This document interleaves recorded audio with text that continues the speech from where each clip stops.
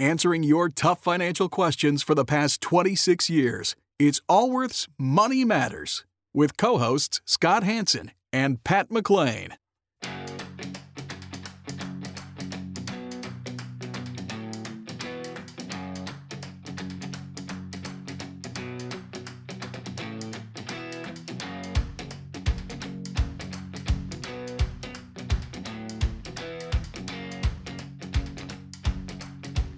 Would you like an opinion on a financial matter you're dealing with? Whether it's about retirement, investments, taxes, or 401ks, Scott Hanson and Pat McClain would like to help you by answering your call. To join Allworth's Money Matters, call now at 833-99-WORTH. That's 833-99-WORTH. Welcome to Allworth Financial's Money Matters. I'm Scott Hanson. I'm Pat McClain. Glad you are with us today as we talk about financial matters. Both myself and my co-host here, we are both practicing financial planners, financial advisors. We spend our days with people like yourself, helping them plan their financial futures, and come here on the weekends, broadcast on the weekends, to be your financial advisors on the air. So whether you listen to us on a radio station or through a podcast, we are glad you are part of us, and hopefully this hour you will spend with us will be informative and educational and help you along with your journey with your finances. Yes, and you'll learn something, and even you can go as far as to call us and ask us questions about your financial situation. And to be part of the program, if you'd like to call, 1-833, which is toll-free. The 800 numbers were gone, then the 888 numbers, then the 877s, the 84. So it's 833-99-WORTH. That's 833-99-WORTH. Numerically, it's toll-free 833-999-6784. Or you can also, if you just go to our website, allworthfinancial.com, and click on the phone, and it'll buzz you right through. Yes. Get us and schedule a time and take your call. We'd be happy to do so. And I think we are going to spend a little time. Oh, yes. A ton of time. But which I thought was pretty big news for our industry. And this is the Securities Exchange Commission has basically come out with some new rules regulating brokers that say that brokers now have to put their use a best interest, make sure their clients, whatever they recommend is in their client's best interest. In the past, it was suitable, which has always been confusing to me. And I've been in the industry for almost 30 years. And that is always, is it not you or is it just me that the difference between what is suitable and best interest? It's not going to hurt you too bad. Suitable. It's suitable. And they could afford to lose the money. That would be suitable, I suppose. How's the construction on this roof? Suitable. Suitable. Yeah. Suitable. It's suitable. Yeah. It probably will work, the roof, the construction, as long as the wind doesn't blow too much. The construction is suitable. Can you imagine building buildings and the inspectors coming out and saying, suitable? I wouldn't live in that house. But in our industry, well, at least when you build a house, you understand that the contractor's job is to make profit off that. Typically, a general would be a percentage over the thing, and then you're hoping they negotiate on your behalf. But all the subs they're going to get the product as cheap as they can, and if and there's special trips. The guys that can move enough product, these manufacturers. So, in our industry, it's not that much different for the brokers. So this best interest versus, which is different than suitability, different than registered investment advisors. So, Scott, do you want to talk about it now? You want to take some calls? You want to come back to it? We'll come back to it because it's such an exciting topic. This is our tease at the beginning of the program. Yes, so you are hooked now. Because everyone loves hearing about Securities and Exchange Commission rules. This is wake the kid, call the neighbors. I don't think it gets much more exciting than that. And there's a car accident with goats roaming in the freeway or something. That's it. It's our tease. I remember years ago when we were doing the program, I think it was Sunday, and whoever was in the studio on that day doing traffic, he would always look for a cow. His goal was to find a story where there was a cow roaming on a highway or a road somewhere. In Northern California. Yes, find the story to weave it into the traffic. I think he just thought it was funny. Yeah. And I bet there was no one on, and I'm sure it wasn't part of the, Management wasn't signing off on this. It was just it might have been his own little. See how long he could let this thing run for. This guy trying to keep himself amused at work. Yeah, I think that's probably what it was. This was a long time ago. And anyway, so again, to join the program, toll free, it's 833-99-WORTH, and we are in Northern California with Evaristo. Evaristo, you're with Allworth's Money Matters. Good morning. Good morning. How are you today, sir? How can we help you? Fine, thank you. I had a question with several other sub-questions dealing with spousal benefits from Social Security. All righty. Fire away.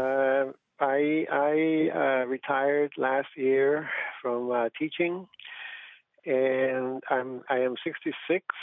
So that means I have a pension and a very small, if any, Social Security coming to me. My wife has her full amount of Social Security that she'll be claiming next year. Next year she'll be 70. All right.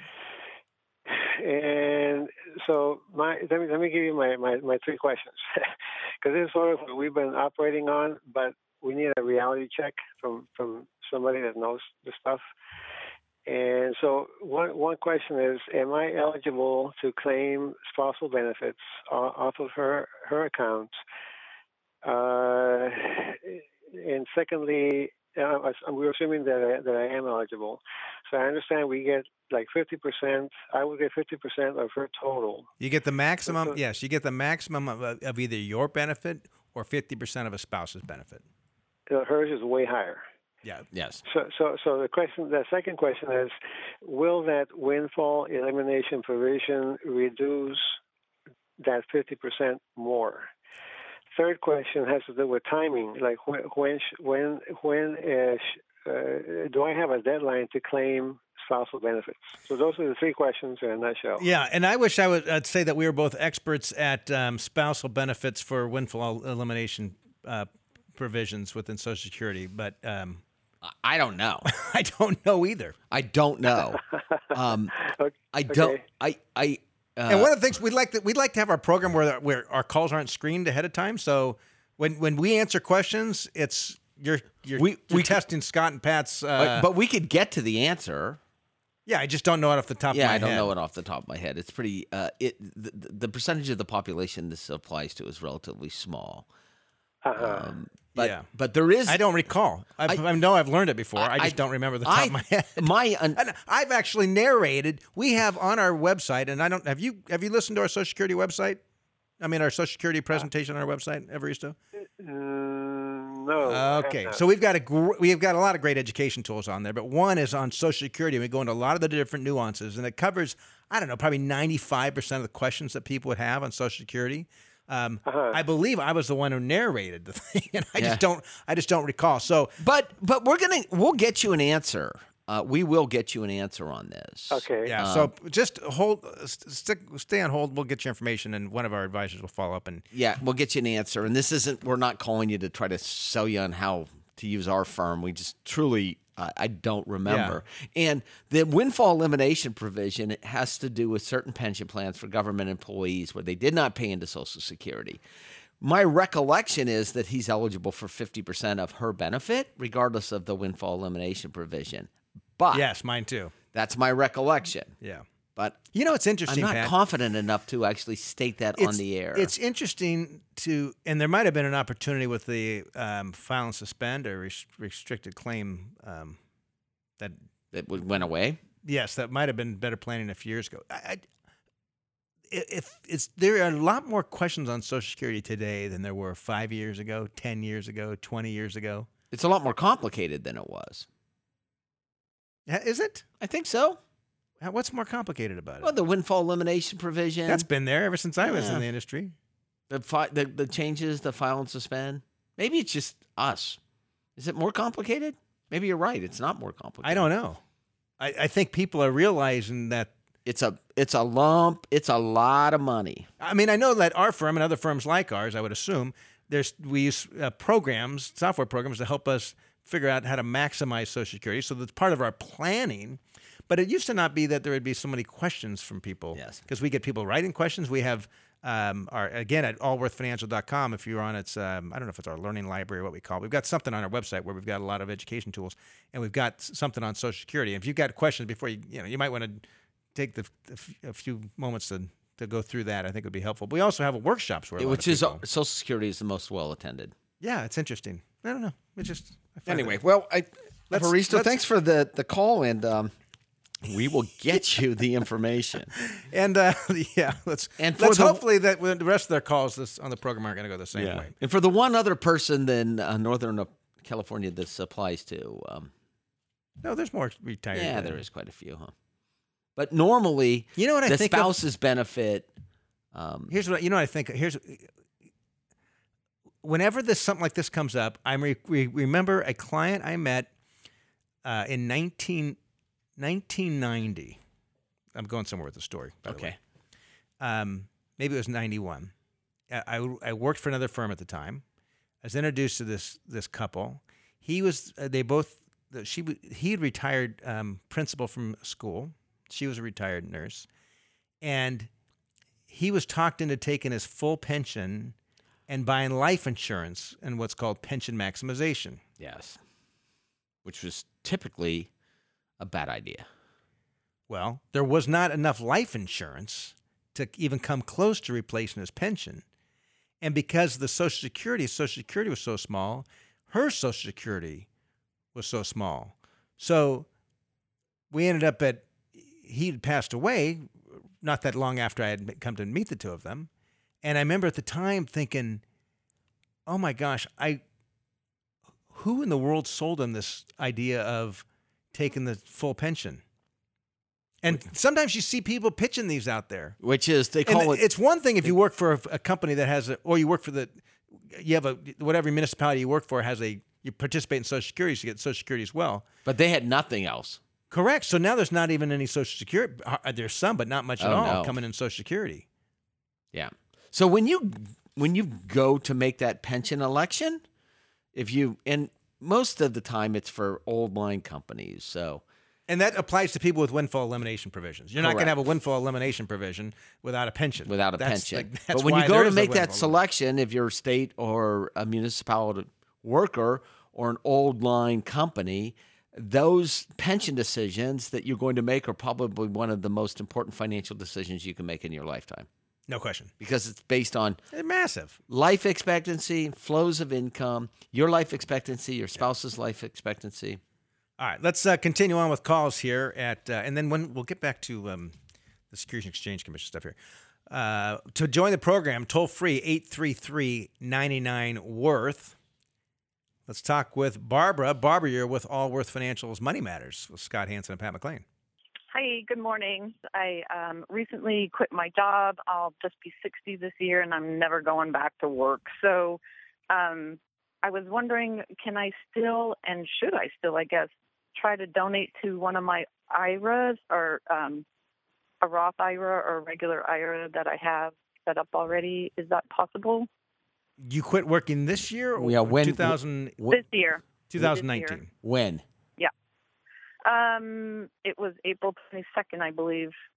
Yeah, so you can still contribute to an IRA or a Roth IRA. Were you involved in a company pension plan? No, just 401ks. Yeah, okay. So I mean, you certainly can, whether or not it's the right thing, without looking at your overall financial situation. We can't. Odds are, a Roth contribution would make some sense, assuming your income wasn't too high. But yeah, and assuming you're not taking, because my husband's still working. Okay. So why call with this? What's driving this question? I'm just trying to save more money, basically. Okay, so are you concerned that when your husband quits working, you guys have enough money for retirement? Is that what's the motivation behind this? No, I think actually we will have enough money for retirement, but my husband is sort of like, we'll never, ever have enough money for retirement, but I think I go through all these little calculators or whatever, and it seems like we have enough money for retirement. Have you guys met with an independent advisor, the two of you together, and ran through the numbers and gone through a retirement plan together? in the last few Not years together. anyway? Not together. Okay. No. Okay. I would highly recommend that. Yeah. Go pay. Are you managing your own money, or does someone else manage? We are. Okay. Yep. And do you agree on how to manage the money? I'm not sure about that. Okay. You know, Well, so I have a husband who just never wants to spend anything. Okay. But we have a lot. because he doesn't want to spend anything, and that's never going to change, doesn't want to right? spend No. Right. In some part, Barbara, it's funny because I think a lot of our money patterns we are born with, right? Yes. And Yeah. if you have two spenders that spend their life together, they end up retirement in the shambles because they don't have enough money saved. You have two savers, they end up at retirement with a ton of money, but they've never enjoyed any of it, and they never will. And I think really the right balance is when you have one who is who can spend some and enjoy it, and the other is a saver. The key is getting on the same page and getting to understand it, just like everything else in marriage, getting to a point where you understand each other a little better. That's why I really think both of you meeting with a financial advisor and having some sort of retirement plan done for you, because we've seen it a lot where people come in and they're not on the same page exactly. One wants to spend. The other one's like, we can't afford to go away for the weekend. Are you kidding? I'm retired in 3 years. We can't spend that money. And you're thinking, well, what the heck are we going to do in retirement if you can't even... Right? Exactly. Scott, how did you pick that up on the fact that she called and asked whether she should put money in an IRA or not? How did it get to that where you said, what's the issue? One of the reasons we've done this program for 24 years is because people call with a question, and there's oftentimes the real question is not what they're asking. We've been doing this a long time. I can kind of figure it out. Right. I mean, something's driving. Yeah, because the question was funny, which is, I left work and I'm never going back, but I feel like I need to save some. And I'm thinking, well, why didn't you work another month or 6 weeks and that would have fixed it? But you were adamant that you done. You see, I got that. You made that pretty clear. And really, Barbara, I highly recommend the two of you. It's like, tell your husband, look, I love you dearly, trust you. I'm not trying to change you. I just think it would be helpful for us to both be on the same page so we can have a little better understanding. And Barbara may be wrong, and he might be right. I don't know. But at least if you go through the numbers together, have a plan together, kind of an independent person, third to party ask the right says, kind of questions, and it's not someone giving you the answers. Kind of like if you've ever gone to marriage counseling, they're good at helping ask the right questions where you can have some discussion together. And this is where I think it would be of good benefit to you guys. Okay. All righty. Okay. And whether you contribute to a Roth, I don't think that's. Not if you want to contribute. If you don't want to contribute, depending on their income levels. Yeah, but you got till next April 15th to do so. Just ask your accountant whether you can do it or not, and then have a big discussion with your husband and ignore the real issues.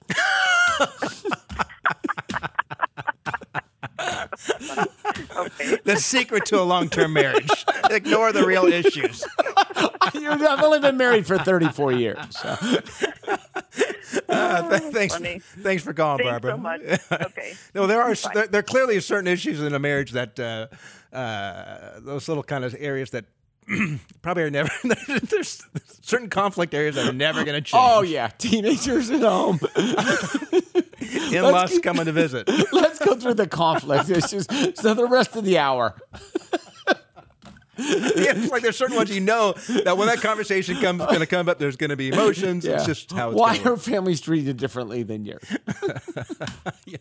All right, let's go. But this is all hypothetical. And it's interesting to talk with Barbara because it is not uncommon at all that you get two people near retirement age. One is completely confident with their finances, the other is not, and it can create tension when it comes to things like going out and having a dinner with another couple or going away for the weekend. Scott, I'll share a story. I was working with some people not too long ago.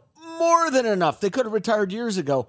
One of them had a separation from service, kept getting job offers, didn't want to have to travel that much, and finally I stepped in and said, I'm just going to start sending you a check every month. And if you want to go back to work, go back to work. And if you don't, you won't. And one was like, one of the couple said, that's great. That's perfect. The other was like, don't send the check. But the reality is, at the end of the day, I sent the check because they have enough money to retire. And the hard thing is the saver, the person who's a great saver, they're saving for the future. Retirement, that is the future. The future is now here. That's right. And it's those people, sometimes it's really hard to get out of that savings pattern. For their whole life, they've been putting wood on the plow, right? Now they're taking it off. A few years back, a couple years ago, the Department of Labor was pushing forward a provision that would require all financial advisors who deal with IRAs to act as a fiduciary, to have a legal duty, a legal obligation to put your client's interests ahead of your own. And why, Scott, would the Department of Labor actually get involved in IRAs versus the Securities Exchange Commission or FINRA? Well, the Department of Labor, they oversee labor. And part of labor is retirement plans, 401ks. 401ks. And 401ks, there's a provision in the 401ks that states that any sort of investment advisor on the 401k has to act in a fiduciary, has to act in that client's best interest. Right? But not so with IRAs. So once somebody retires, whatever happened at the employers, it's kind of irrelevant at this point. And the Department of Labor, frankly, at the time, I liked the concept. I didn't like the idea of yet another regulator. Why would the Department of Labor suddenly regulate investment advisors? I mean, it's just kind of the classic government bureaucracy that just grows and grows and grows and grows and grows, all with good intention. Yeah, bureaucratic creep. Yeah, with good intention. And I met Phyllis Borsey, the woman who was head of Department of Labor. I had a discussion with her about that actually at the time, and because everyone thought it was going to become law, and then election time, different administration, and it went away. Yeah, and I think actually it was a court that killed it. It was finally some court that killed it and said that they were overreaching their.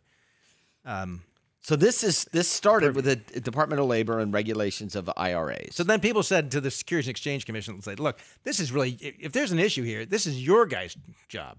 Your department needs to figure this out. You're the regulator, and if there's actually an issue here, you guys need to do something about it." And part of the problem with saying anyone who works with the investing public must be a fiduciary is a lot of people work for firms that do multiple lines of business, sell their own products. So I'll give you an example.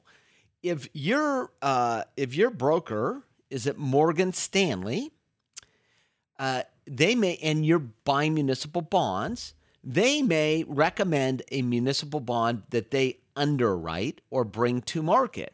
So state of California or fire district wants to raise some money, they issue some municipal bonds. They go to firms like Morgan Stanley or Merrill Lynch and they say, hey, can you package these things up and then sell them in the secondary market or primary market, right? So what happens? Same thing with companies. Exactly. So Morgan Stanley is making some money in the back end of the room by underwriting it and then making a little bit of money on the front end of the room by selling it to their particular clients. I don't think that's inherently either good or bad. It's just the visibility as to what you're paying is what's important. It clearly clouds someone's recommendation.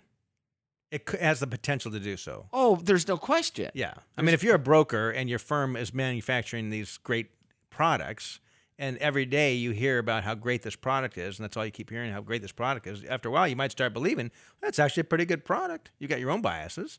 Yes. And then you start recommending to your clients. That's clearly a conflict of interest. But that's how they bring product to market at this point in time. That's correct. I know. So that's the problem. That's the challenge by saying suddenly all brokers, they all call themselves financial advisors now, which we'll talk about in a moment here. But all brokers saying you're fiduciaries, that would kind of kill that model. It would ruin the distribution model. It would ruin it. It'd be like saying Amazon, you can't put your name on any of your own products anymore. You have to only sell third-party products. Yeah, it could create a major disruption. So in the industry. With the Securities and Exchange Commission, rather than saying we're going to have them all act as fiduciaries, they came out and this just happened, 3-1 vote. the Democrat, of course, it's always party lines now. That's how it always works anymore in politics. But they came out and said brokers need to act in a client's best interest. So not necessarily a fiduciary, best interest. But what's interesting in this, some are stating that brokers who call themselves they're old-fashioned stockbrokers at Merrill Lynch or whatever, that call themselves financial advisors, they may not be able to call themselves financial advisors going forward. What would they call themselves? I don't know, but that's what some of the legal experts are saying on this. I don't know how I feel about that. They're giving some form of financial. I don't know how I feel about that, Scott. Well, you certainly feel good that this is a step in the right direction. Oh, there's no question. The more visibility that takes place in our industry, the better for the consumers. Yeah. We're going to take a quick break here, and when we come back, we'll take some more calls. To join Allworth's Money Matters, 1-833-99-WORTH. This is Scott Hanson and Pat McClain of Allworth Financial's Money Matters.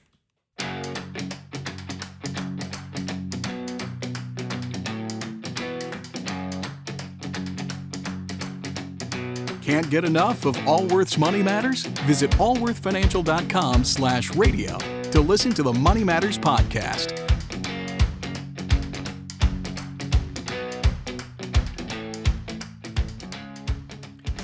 Welcome back to Allworth's Money Matters. I'm Scott Hanson. And Pat McClain. By the way, if you're thinking, aren't those the guys that used to be the Hanson McClain show?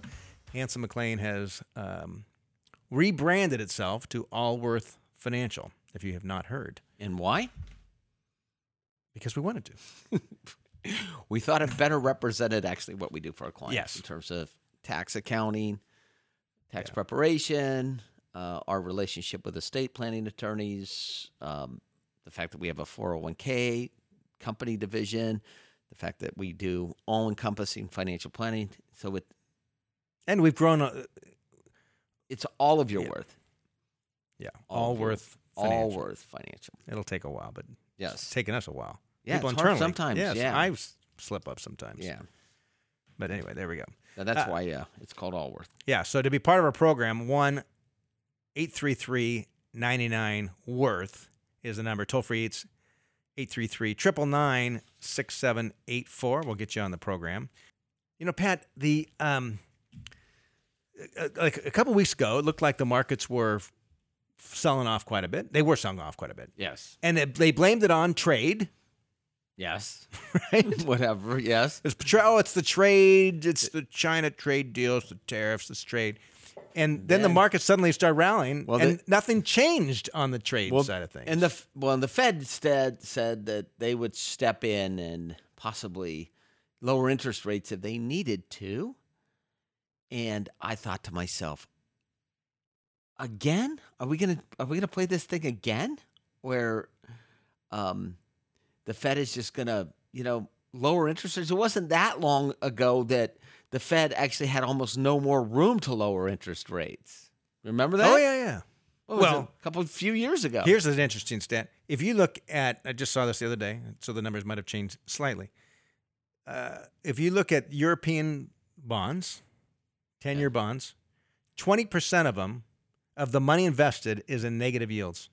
Yes. It's hard to believe. Not 10 years, all the bonds. 20% is in negative yields. So what does that mean to the average? If someone listening to the show doesn't know what that means, what does that mean, Scott? That if you're in a negative yield? What it means is, as an investor, when you go to invest, and you put in say, I want to take a safe bet, I'm going to invest in my government's bonds, and I put in $10,000, at the end of that period, they give me back less than the $10,000. And there's billions of dollars of lined up saying we're happy with that.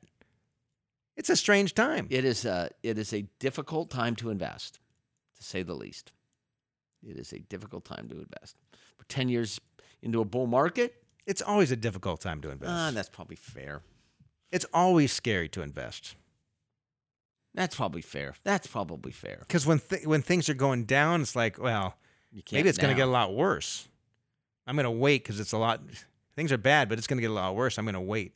As an example, the markets almost hit a bear market last December We were down Like- 19% from top to bottom. Within a percent. A bear market is a market that falls for greater than 20%. I don't, and that's just It's a label. arbitrary. Totally. But there wasn't many people throwing money in at the time. Matter of fact, if you look at flows of mutual funds, more money was coming out at that time. So it's hard to, it's always challenging to invest. But the rest, you're right. The markets were selling off, and now, but nothing really has changed other than perception. Right. So the markets were almost back at the highs again. But I do think that the Fed stepping in and saying that they'd be willing to lower interest rates in order to keep the economy growing had a positive impact on the markets. My belief. Well, I don't know. You don't have to share my belief.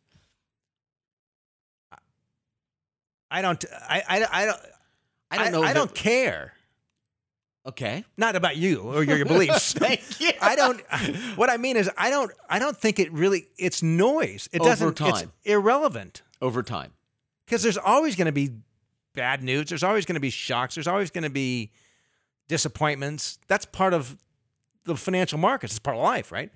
Yes. So I think if people are focused on why the markets did something, then the question is, if they can answer that question correctly, then what? What would you do with that information? What would you do with that information? Well, the next shock in the market will not look like anything like the previous shocks in the market. It won't. You're exactly right. It'll be different. Right. So when people say, we're not going to have the same kind of we're not going to have a financial crisis again because last time it was built upon this. That's true. So Doesn't mean we're not going to have another recession. We clearly will at some point in time. I met with a financial advisor. What do you mean you met with a financial advisor? I met with this gentleman that happens to be a financial advisor, right? Other firm, we were talking, and he was telling me how he had this great investment program now, he said, that can predict when the market falls. I said, how's that work? He said, well, it's been back tested 20 years. So, well, what's that mean? He said, well, you do know what that means, but yeah. Okay. Well, I wanted him to explain it to yeah. me. And he said, well, they've taken all these things that happened over the last 20 years and figured out what causes the market to fall at any one point in time. And when they see those signals in the market, he takes his clients' portfolios out of equities and brings them into cash or cash equivalents or bonds, or at least lowers the risk.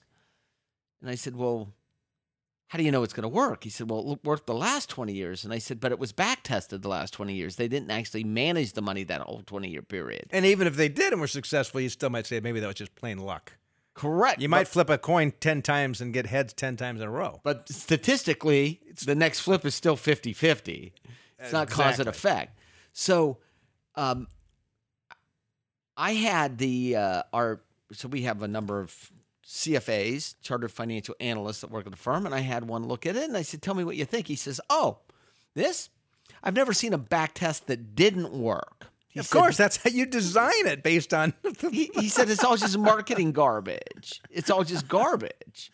Because what's causing the next run-up of the market or the downturn in the market won't be the same thing that caused it last time. All you do is you look at history and look at correlations, not causation necessarily, correlations to different market things. movements, right? Yeah. And then you say, okay, there's the model. I'm going to use that as some predictive tool going forward. It doesn't work. Doesn't work. You know, it's funny, Pat. I was this last week at a conference, and sitting at the same table with me, it was a coaching kind of program, was a guy who I was eavesdropping essentially on this conversation next to me because I heard 0.5% a week in return, total return, 0.5% a week. Wow.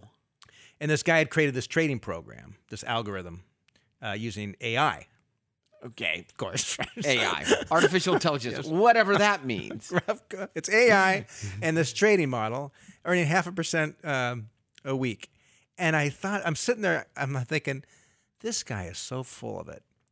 And here's why I thought that, because we are at this coaching program to help you kind of grow your business and stuff. And I turned to the guy next to me and I said, tell you what, if I could earn 0.5%, I said I'd be sitting in my living room amassing the world's wealth. I wouldn't be out here in Chicago for this day. Yeah, 0.5% a week. Can you imagine if you ran that for 4 or 5 years in a row? Kind of like the same thing about give me a penny a day and double it or whatever that old thing was, right? If you want to be a part of the program, we want to join Allworth's Money Matters, 1-833-99-WORTH.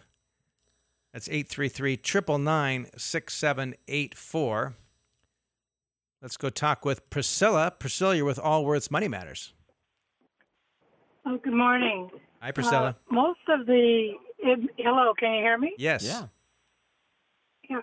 Most of the advice I hear is for younger people or people about to retire, but I'm in my mid-80s. My husband is in his early 90s, and I'm wondering whether we should be investing in cash, short-term treasuries, that kind of thing. Right now, we have some money in the Vanguard and some short-term treasuries. And of your portfolio, Priscilla, what percentage of it is in stocks? About half and half. And do you think you'll spend at least half of these dollars in the rest of your life? No, I'm not counting on it. Are you spending any money of this investment money now, or the dollars that are? No, nothing. we're not. Nothing. And then what's No, but I'll have a little more to invest. And you never know. We're healthy right now, but you never know what's going to happen. And So I'm just. where are you getting more money to invest? Do you have? Where's that coming from? I have a business that's had for several years, and we have an income of about $45,000 a year, in addition to our Social Security. And you're both still working. Well, yes. Oh, good for you. I don't think there's don't- anything wrong with what you No, got. I would not change anything. I don't. What you have sounds perfect. And how long have you had it? Had the business No, the investments. or what? The investments. Just been adding over the years. Like 20, Or- 30, 40 years?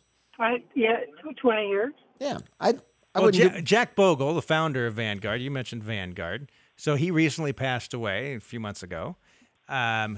He was in his 90s, I believe. He had a heart transplant. He had all kinds of health issues, and somehow managed to continue on. But I was at a conference once, and someone asked what his personal portfolio was. He said it was about half in stocks and a half in fixed income. That was the founder of Vanguard. You've got a familiarity with them. You've been with them a long time. I don't think anything's wrong at all. Just because you get older does not mean you need to suddenly be all that more conservative. especially if you're not going to spend it because you're investing these dollars for your heirs or a charity. So I think the portfolio you have today is perfect. Perfect for you. You're familiar with it. If you said you needed to spend all these dollars next year for something, like we're gonna whatever, then would say stocks are totally inappropriate. But just because you're in your mid 80s or mid 90s or 105, I mean, there's no reason that your portfolio still could have a long. Yeah. In fact, your portfolio doesn't even know how old you are. Good point. All righty. Yeah. All right. Thank you. I appreciate Thank the you. call. Yeah, it's encouraging, Bye-bye. actually. Really, it's great. Yeah, Mid 80s? yeah. Early 90s? Still involved in some business. Some business? Yeah, I have a neighbor that he must be 86 or 87 now. Runs a business, gets up early and drives to work every day. Not that he doesn't need to, financially he doesn't need to, but Is he? yeah. Anyway, let's take some calls here. Let's talk with Greg. Greg, you're with Allworth's Money Matters. Hey, you might be interested to know I found your show because I was listening to a local one out in the boonies. It was the only radio show I could get, and they were selling annuities. And you guys told me how why they always sound better than they really are. So that's how you found our show? Are you in the boonies now? No, just got that's it. the only show I could get when I was in the boonies, and they were selling annuities. Oh, got Wow. it. Got it. I appreciate that. So- So Well, what can we they do do for you? have, by the way, they have a very high YTB. You know what a YTB on an investment is, Greg?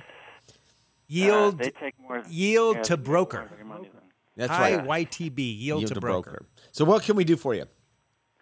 Well, anyway, I don't hopefully plan on working as long as the last caller, but we kind of always had our goal to retire at 55. I mean, retire in quotes, not necessarily quit working entirely, but we like to have the option anyway.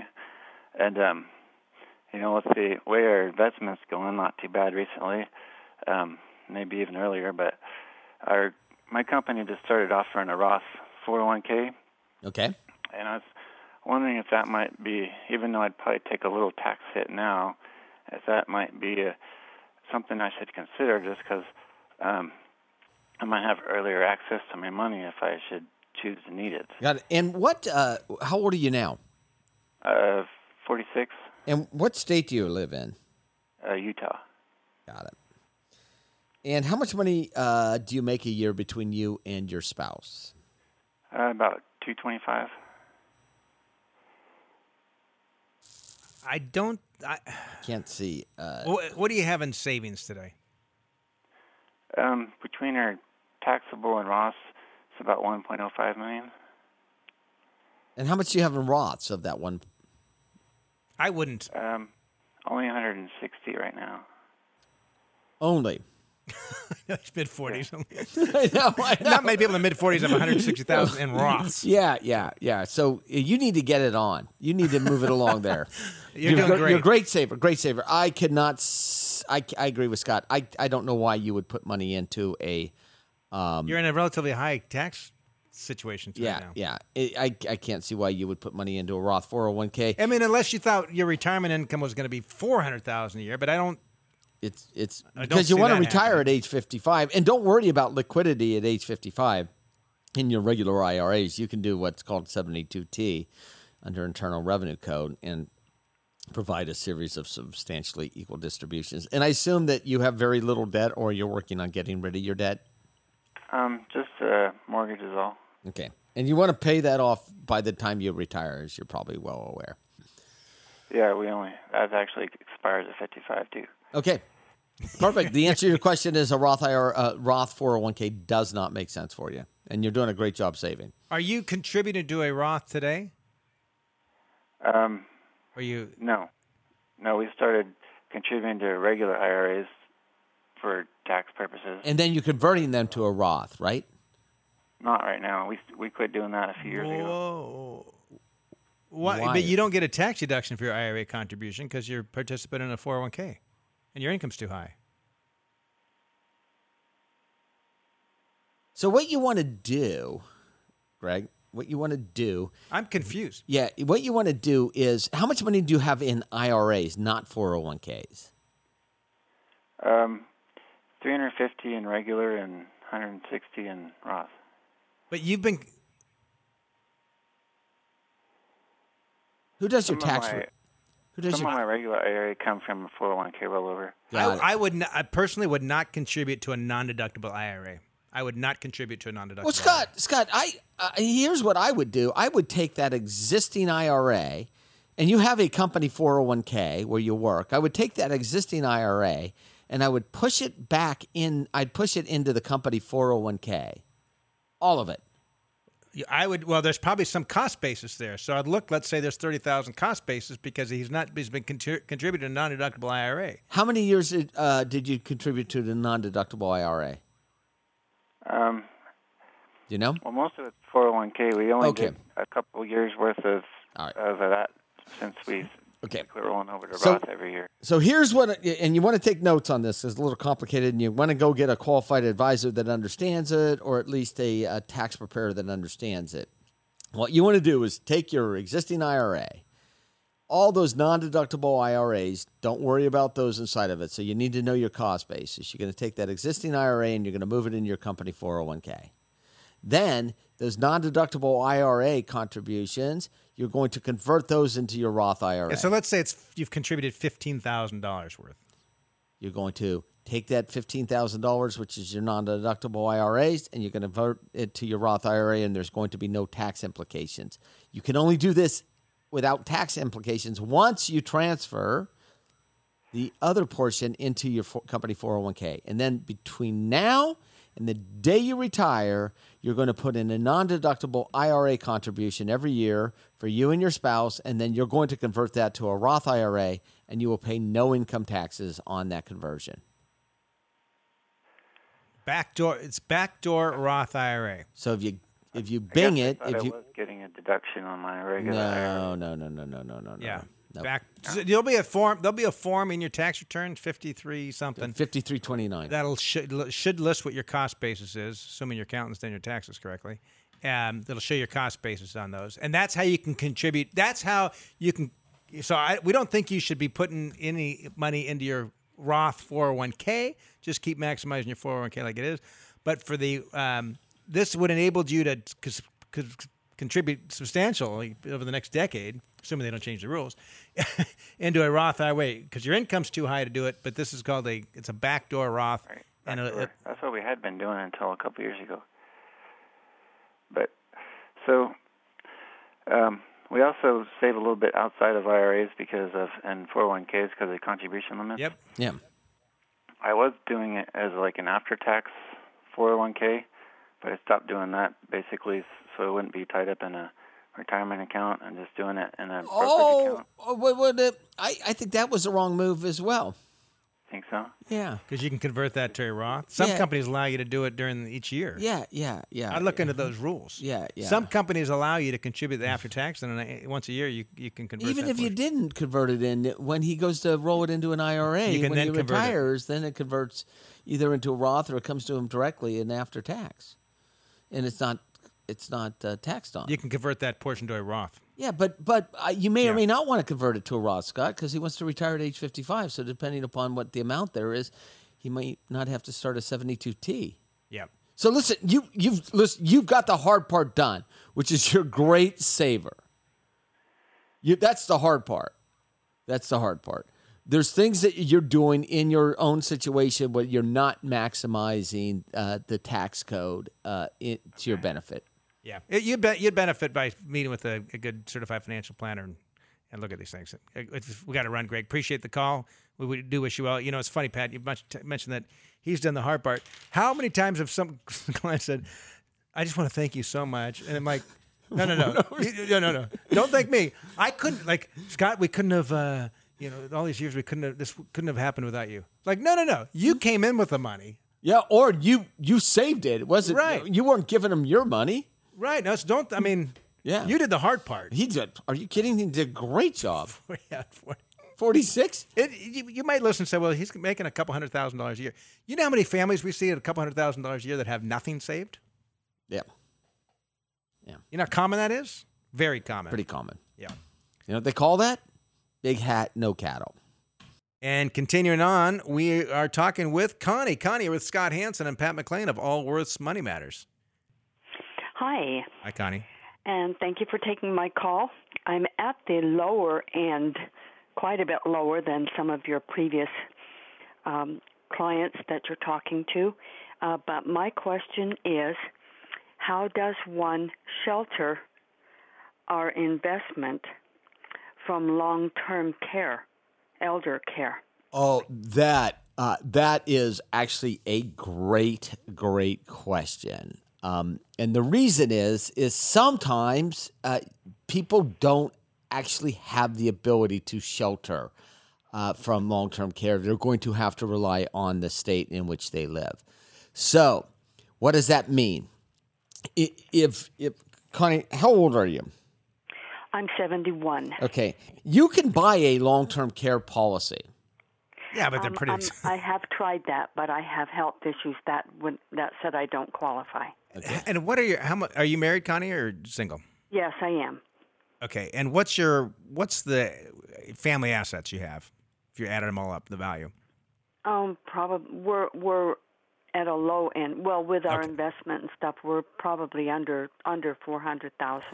Yeah, so I mean, you're in a challenging situation here. I'll be real frank with you because you don't have enough first of all, you couldn't buy long-term care. Yep. You tried and you couldn't get it, and even if you could get it, you may not be able to afford the premiums. Now, what some people do, and we're not necessarily advocating this, what some people do is transfer their assets to a family member over a period of time. Or even at once before the need's there, and frankly, artificially impoverish themselves so that they go on state aid as quickly as possible.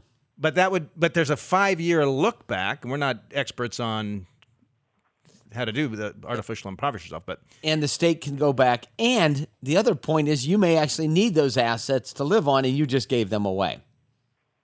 Exactly. Yeah. So there's not there's not much you can do, unfortunately. Is it possible to put your money in a trust?